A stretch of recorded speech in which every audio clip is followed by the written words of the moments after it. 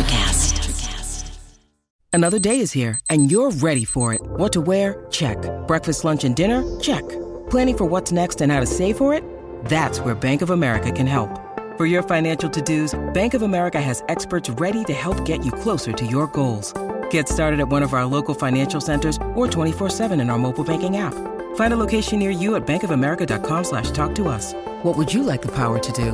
Mobile banking requires downloading the app and is only available for select devices. Message and data rates may apply. Bank of America N.A., member FDIC. Your brain needs support, and new Ollie Brainy Chews are a delightful way to take care of your cognitive health.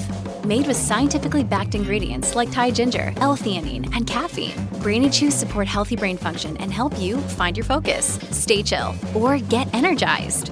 Be kind to your mind and get these nootropic chews at ollie.com. That's OLLY.com. These statements have not been evaluated by the Food and Drug Administration. This product is not intended to diagnose, treat, cure, or prevent any disease.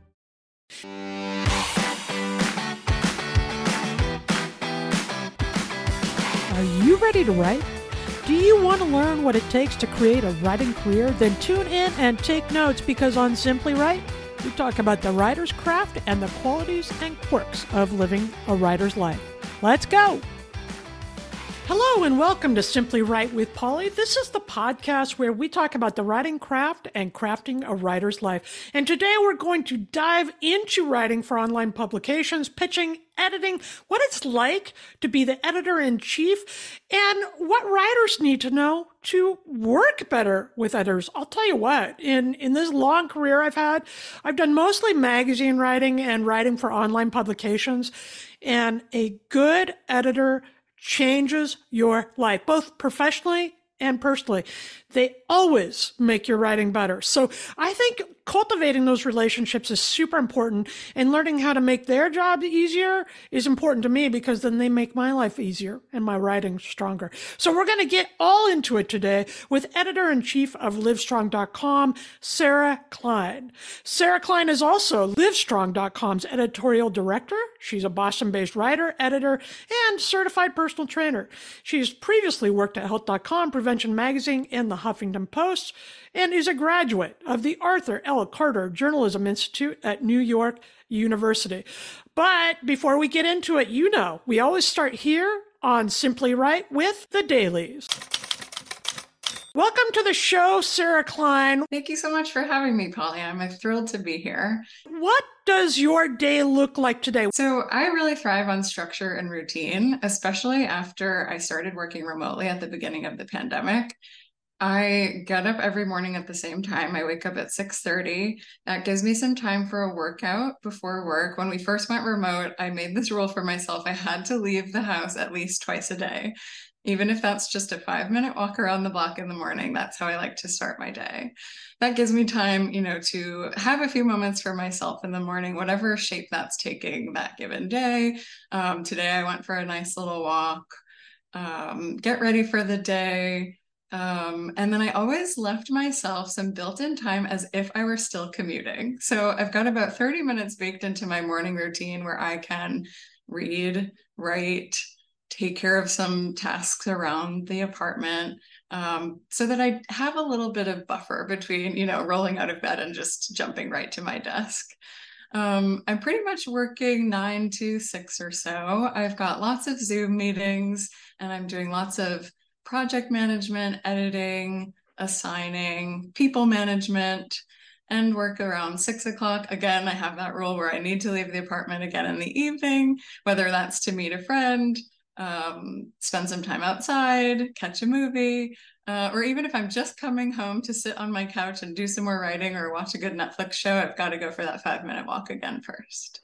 I love that you brought that up, because I've been remote a long time. I've been a writer for 20 years or more now, I guess. And so I'm used to that, but I think I could have entire days where I don't even move from behind the desk. And I think that is bad for my writing. So I start my day a lot like you. I get up and I go for a walk, and I hate exercise. I do it, but I'm not those natural exercisers. And so when I go for a walk, sometimes it's 5 minutes, sometimes it's 25 minutes, whatever it is. Sometimes I'll get caught up in it and go around. But I think getting outside and moving my body is essential. And it's something I suggest other writers do too, because otherwise I become too tense in my muscles and I become too much in my head. And Sarah, I also like your idea of commuting because I am so jealous of my husband. He's part-time now, back in his office and part-time from our home office. But when he's at his office, he has like a 30-minute drive back and he gets to rock out and he goes through the day. I walk out from my office and go start cooking dinner, or I do, and I think we need that buffer from work mentally. It sounds like you understand that too. It's been absolutely instrumental for my mental health during this big transition period for over the last 3 years. I think you're right. I wouldn't be as good in my writing or my editing if I didn't have a clear mind. And yeah, you need to kind of create those buffers and boundaries and then sort of really hold yourself accountable to them if we're going to be successful working from home. Right. I think holding yourself accountable is big. Now, it sounds like you were in an office before the pandemic. So you've shifted from all the hubbub. And my relationship when I worked in an office with my editor was very fluid. Like we would talk to each other on the way by. I would walk by his desk and we would pop ideas around. So I imagine that's been a big change in how you work with your staff. An incredibly big change, and one that we really had to troubleshoot early on. We had to try different processes and see how it worked and then sort of continue evolving them. We're in a pretty good place now because we've been remote for 3 years. But, things like brainstorming headlines, for example, it was so easy to just kind of lean over to the writer or editor next to me and bounce some ideas off of each other. Now we've created a whole channel in our Slack that's just for headline brainstorming. And we've got a whole little emoji reaction system to vote on which ones we like the best. So there are all sorts of digital tools to adjust that way, but it was a big adjustment. I bet that's a clever idea, though. I kind of want to be in there. I'm not very strong with headlines, and I think the people that are, it gets so creative. I love bouncing those ideas around, so that's cool. And thank you, Sarah. Those are the dailies. All right, Sarah, you're the editorial director and the editor-in-chief of Livestrong.com, which is an online publication that delivers health and nutrition and fitness information. Is that something that you align with and push or create, or is that something that as a career as a writer and editor before, you just know what your market is, so you're going to provide that direction to your staff? How does it work? It's really been a theme throughout my career to provide health information that people can actually use to improve their well-being. It's the core of service journalism. What can the reader take away from this article? But we know from analytics that that's really what people are looking for. They are typing a question about their health into their search engine and looking for the answer that they will apply to their life. And I want to give them that in language that they can understand and with the most evidence backing up those claims, because we know you can find a lot of not evidence-based online, and also in ways that apply to the broadest groups of people possible, which is something that has been quite unique for me working at Livestrong.com, where the audience is all ages, all genders, all socioeconomic backgrounds, all health backgrounds, which was a very stark comparison to working someplace like Prevention Magazine, which was at that time very clearly for postmenopausal women. And so, the angles and the approaches we can take to this coverage changes when we have sort of free reign to be writing for anyone and everyone like we are at Livestrong.com. But at the end of the day, wherever I've worked, it's been about that sort of serviceable takeaway that readers can get from this content. This is something that I think is really important for writers to hear, particularly if they want to write for a publication like Livestrong.com, because often I meet new writers or aspiring writers who want to publish, who come in and they want to write this article, their article, and they're forgetting we call it the market, writers call it the market, but it's really the audience, right? It's really the people you're going to serve with your piece. And the editor then for those publications is that liaison. They're making sure that the public is getting the kind of articles they come to livestrong.com to read, right? So you have to be the buffer between your readers and the writers. Is that a hard balance? That can be a hard balance. And it is, I will say, one of my first tips for writers when they're trying to write for livestrong.com or really for anywhere is to try to get a little bit of a sense of that on their own. Certainly, I don't expect a freelance writer to know all the ins and outs of any outlet they might be trying to be published on. And I am absolutely the liaison for that. And I'll try my best to kind of give some examples of what I think of as the quintessential livestrong.com article or approach or voice so that I can kind of help the writers learn along that way. But yeah, I think for most writers, it can be hard to distinguish between various outlets that without that deeper knowledge may seem to be sort of servicing the same audience, just under a different name. I think servicing the all audience that you just described has got to be a major challenge, right? Because we have different reading levels, we have different concerns, we have different concerns per our age, per our gender. I mean, that's a big deal. Are there certain points you keep in mind as an editor when you're looking at a pitch that would fit that market or not fit that market? One of the number one ways I do that when I'm editing, and something I suggest to the other editors on my team, is reading with a critical eye for what assumptions we may be making about the reader. And that allows us to really open up the scope to that broad audience that I was mentioning, because it could be an assumption in any sort of direction that we might be making. We don't want to assume that someone is new to exercise. We don't want to assume that someone has been exercising for 30 years every day. And it just helps us look through the content again with a clear eye and think, how can we make this broader, more general, more accessible and inclusive in every possible way? And that is really hard. And it's been a learning process. And it's something that we talk about constantly and give feedback to each other on so that we're all kind of growing in that respect. But it's been a really valuable learning experience for me and for the team.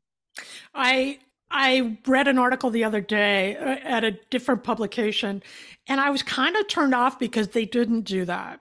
I was going for some bit of information that I had searched for, which is, I read a lot of publications, but most of it's online, so I'll search for something else, right? I want to see more. And they assumed that I was unhappy at my age, right? In a lifestyle that I was leading. I'm not unhappy. I like being my age. I like... I'm doing good. I just was looking for ways to think about it. And so that can really turn a reader off. And I think writers, if they're writing for an established publication, they need to know they don't get to make those rules, right? If I write for Livestrong, I know your audience, I know what you're looking for, and I have the choice to approach you or not approach you. But if you accept one of my pitches, then that's the voice I need to respect. That's the audience I need to respect. That's the editorial work I need to respect. Do you see writers that understand that when they come to you, or do you think that's a miss that we come out into the market and we're like, oh, this is great. You're going to take it no matter what it sounds like. Is that something we need to be aware of? Yeah, I would say the writers that I have the best relationships with certainly understand that and have been really open to kind of collaborating on fine-tuning the angle or the voice a little bit. And, I'm a writer myself. That's how I started before I ever got into editing. So I know that can feel personal when we're asked to adjust our own writing voice to fit the voice of a brand. But I think the best writers I work with are open to that kind of constructive feedback. And that can be a miss if someone is maybe really set on the precise angle they've pitched and doesn't really want to workshop it at all to be the best fit it can be for Livestrong. And, I urge those writers to kind of keep in mind that I'm not suggesting those changes just because I like it better. I'm usually suggesting those changes because our audience likes it better, which means more people are reading your work which, benefits our company and then motivates our editors to assign more of that type of work to you when you're able to kind of adjust along those lines. Yeah, I think it's useful for a writer too to look at things from different perspectives. It's useful not only for the piece you're working on now with whatever publication, but also going out to other publications, because we become more discerning as writers, and I think that makes us better. I think it's also important, writers, to remember that if you pitch a magazine or a set publication, they do have their own voice, and that's probably why you're attracted to it. And there are lots of other things you can write in a different voice, in your own voice, write a novel or whatever it is you want to write. But if you're going out into the publication world, they're going to be looking for something. You have to decide if you're the one that can offer that. And I think that's fair. Sarah, you mentioned you started as a writer. How did you land in the editor's chair? Yeah, so I always loved writing. I went to journalism school for undergrad and was lucky to get a internship and then a part-time job at health.com after college. Even those early years, my title were things like assistant editor or syndication editor, but really at that level, you're sort of expected to just churn out a lot of writing. So for my first several years of my career, I was writing, 2 or 3 stories a day for various outlets and expected to kind of like get an assignment in the morning and file it by the end of the day often, which teaches you a lot. It also can be extremely tiring. So as I sort of gained more experience and grew quite exhausted of that churn, I started moving into more editorial positions, taking on a little bit of managerial responsibilities, and kind of moving up along the editor track that way. I was hired at Livestrong originally as a managing editor, which was my first time in a position like that. And I've been at Livestrong now for a little over 4 years and was promoted to editorial director and then editor-in-chief. Not necessarily something I ever aspired to, I will say, but this has been such a wonderful team to work with that it's really allowed me to sort of hone those managerial responsibilities and skills. And it has been really rewarding to work with younger writers and editors and sort of help them along their career, knowing that I am sort of paying it back for all of the help that I received early on in mine. Now, yeah, because you're in the bigwig chair now. I mean, you're in the bigwig chair, right? So what does that do to your writing? Does it leave you any time to write? Are you regularly publishing? Or are you mostly fostering and nurturing the other writers and the stories along the way? I found the more that I've sort of climbed into the bigwig chair, the less time there is naturally for writing and editing. And it's really important to me. That's sort of still what makes my soul feel good. So I have self-imposed some writing and editing goals at Livestrong. I'm trying to write at least 1 article a year, which sounds so sad and small, but there is not a lot of time for writing at this particular gig. And then edit 1 sort of lofty feature piece that I've assigned to a writer per quarter, so that I'm still doing some of that day to day. And increasingly what I'm trying to do outside of my day job is make some time for additional writing projects on the side. That is something that has fluctuated for me throughout my career, depending on what else I have going on and what sort of mental and emotional energy I have for that. There have been times where it's felt really tiring to work 8 hours and then work more in the evenings. But I'm finding ways to do that feel, feel comfortable lately. And it's something I hope to explore more in the future. I think writers can relate to that too. I have other projects I want to work on aside from my deadlines and the kind of things that are generating my income right now. But dang, by the end of the day, man, I'm wiped out sometimes, and I've read research about that because I walk out and I'm like, I don't even want to get off the couch. And I'm thinking, I've been at the desk all day. Why am I tired? But I have read research that says when we are demanding, when we're thinking hard, when we're creative, and using a lot of mental energy and self-control, it's physically taxing for us. So it wears us out. And I definitely feel that it can be hard physical work sitting at the desk creating all day long. It can, yeah. And, as I've become more of sort of an editorial leader and less of just a writer and editor, I've really noticed the difference between the sort of solitary work of writing and editing versus the very collaborative work of managing people and projects. So I'm spending a lot of time talking to people and problem solving. And I find that to be sort of a different part of my brain that I'm using than the writing and editing. So I might even be sometimes feeling more drained by some of that and really need to kind of refill my battery before I can be creative and clear-minded again. That's when I think of editing, which I do not do, not significantly. It's intimate in a different way. And that introverted part of me gets really worn out. I like to sit alone and do my thing. And that collaboration. You've talked about collaboration, and I think that's essential to the writer-editing relationship. And I want to talk about pitching and the components of a pitch. And we're going to take a short break. And then when we come back to Simply Write with Polly and Sarah Klein, we're going to get into what a good pitch looks like and sounds like, and how you can start thinking about pitching some of these online publications and getting your work out there. We're going to be back in just a minute with the editor-in-chief, Sarah Klein at livestrong.com, and you're listening to Simply Write with Polly on the Creators Network of Electrocast. At Evernorth Health Services, we believe costs shouldn't get in the way of life-changing care, and we're doing everything in our power to make it possible. Behavioral health solutions that also keep your projections at their best? It's possible. Pharmacy benefits that benefit your bottom line? It's possible.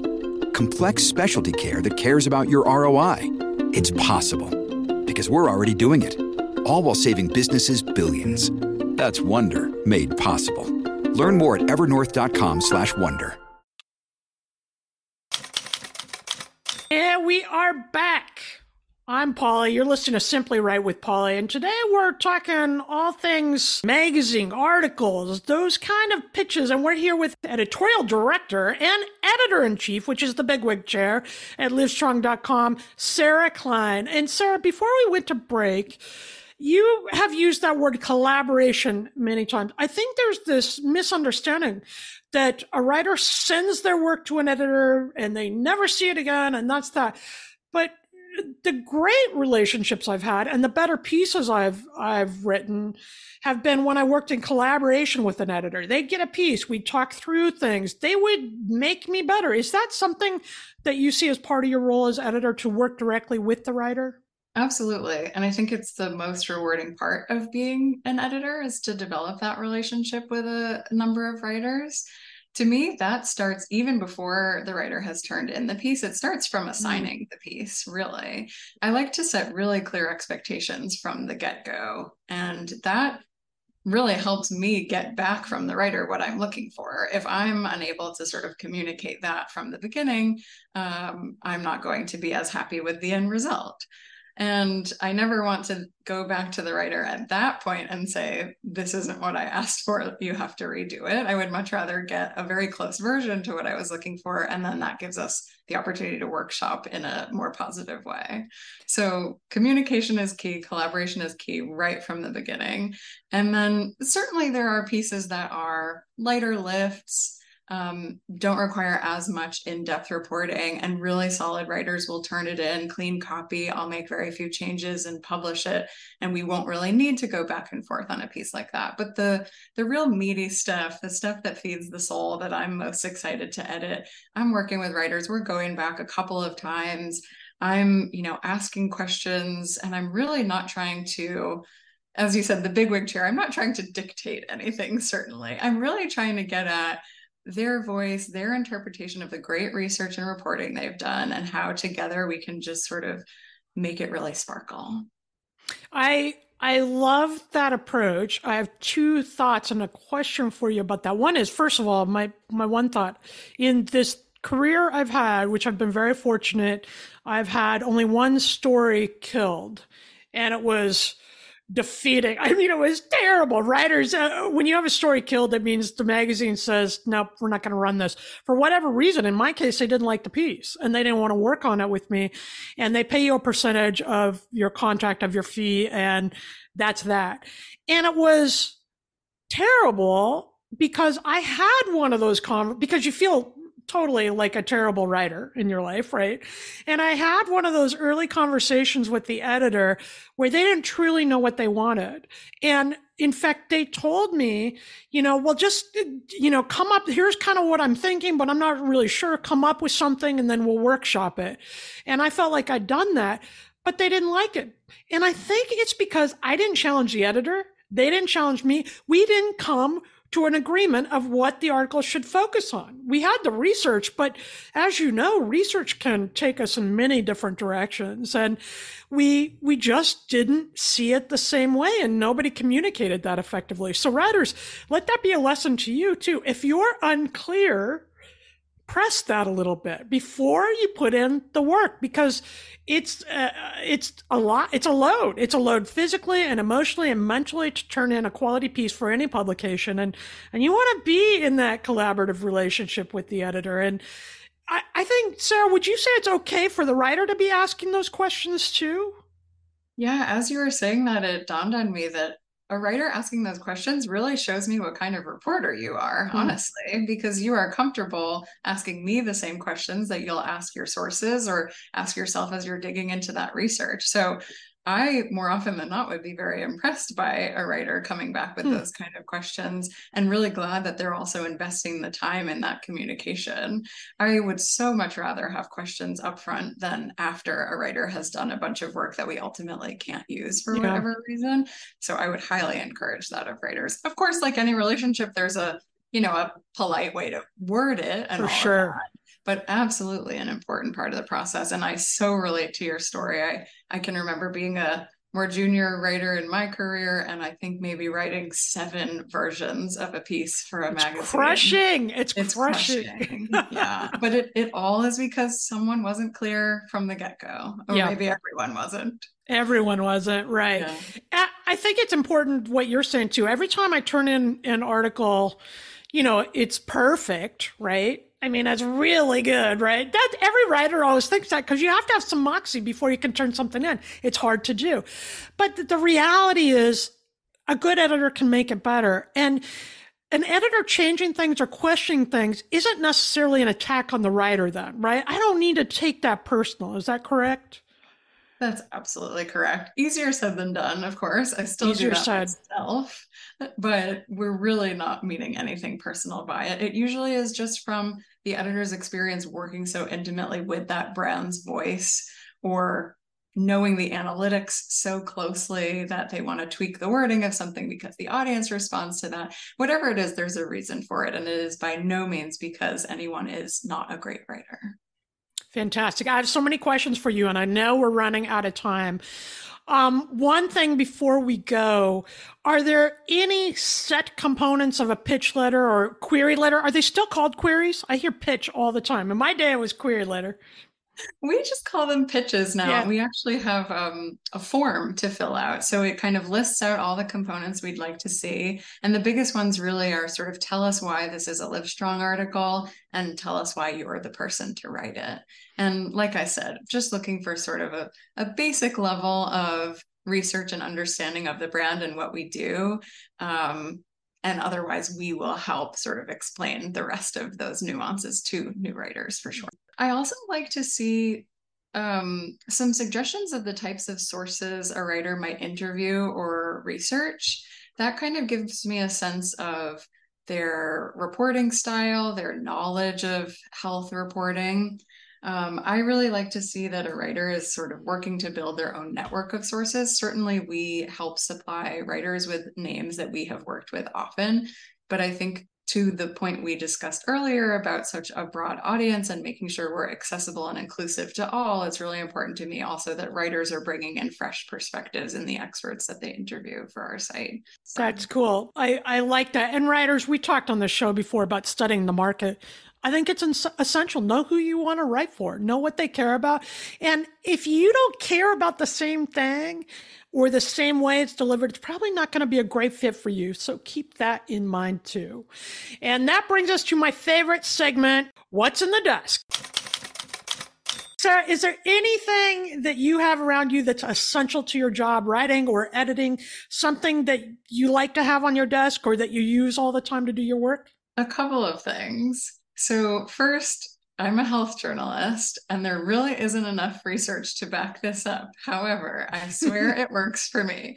I have a pair of those blue light blocking glasses. There is not really solid evidence yet if they are actually doing anything for eye strain or fatigue or headaches, but even if it's just the placebo effect, I will take it. If you can find an affordable pair and your budget allows and it seems like something you might want to try, I would recommend it. I use them a lot towards the end of the day when I'm thinking, oh, I still have a couple hours left, but I have done a lot today, and it seems to help me power through. And then more on the sort of emotional and mental side, I have this little decorative stone that has the word create carved into it. And I like to have that on my desk so where I can see it. It reminds me of why I got into this field to begin with and helps me stay inspired to write and edit on days when maybe I've been tied up in a lot of meetings and it doesn't feel like I've gotten to be all that creative. The blue light glasses, that's interesting. That might be something I try. I've never thought about that. And I've read that too. There's so much research that is not confirmed. And then I'm like, but it makes me feel better. It works for me. So that's what we generally say in health reporting. If it's not hurting you, if it's not hurting anyone else and you want to try it, you can probably try it along with your doctor's recommendation often, depending on what it is. Sarah, how can we follow you, track down livestrong.com, become part of this community you're at? Absolutely. You can visit us online at livestrong.com, of course. We're also on Instagram, Twitter, Facebook, TikTok. I really love our Facebook challenge group. Every month we run a 30-day fitness challenge there. It's a group of almost 60,000 members who are the most supportive, positive folks on the internet. It is kind of shocking how lovely everyone is there because that's not always the case on Facebook, but I hope folks will join us there. And then personally, I'm on Twitter and Instagram at SARKLEI, Sarklei. Now, are you accepting pitches at Livestrong? And is there a way to do that? We absolutely are. We have our pitch form listed out on our Contact Us page on the website for livestrong.com. Fantastic. And I'm Polly Campbell. You can join our Simply Write community at simplywrite.substack.com, where we talk all things writing and more, right? You can pick up my newest book. It's called You Recharged, and that's wherever books are sold. And this week, writers, remember the words of Susan Bell, who says, an editor doesn't just read, he reads well. And reading well is a creative, powerful act. Then, writers, sit down and simply write.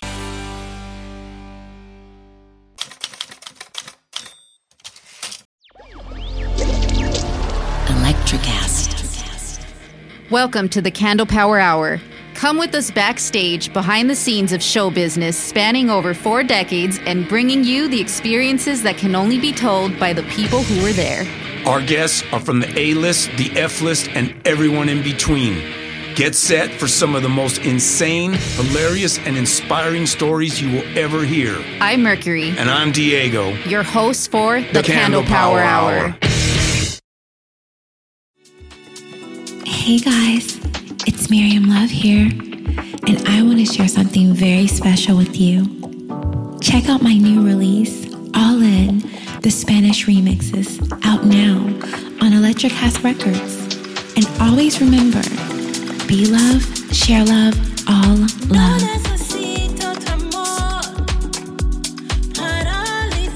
Available now wherever you listen to music.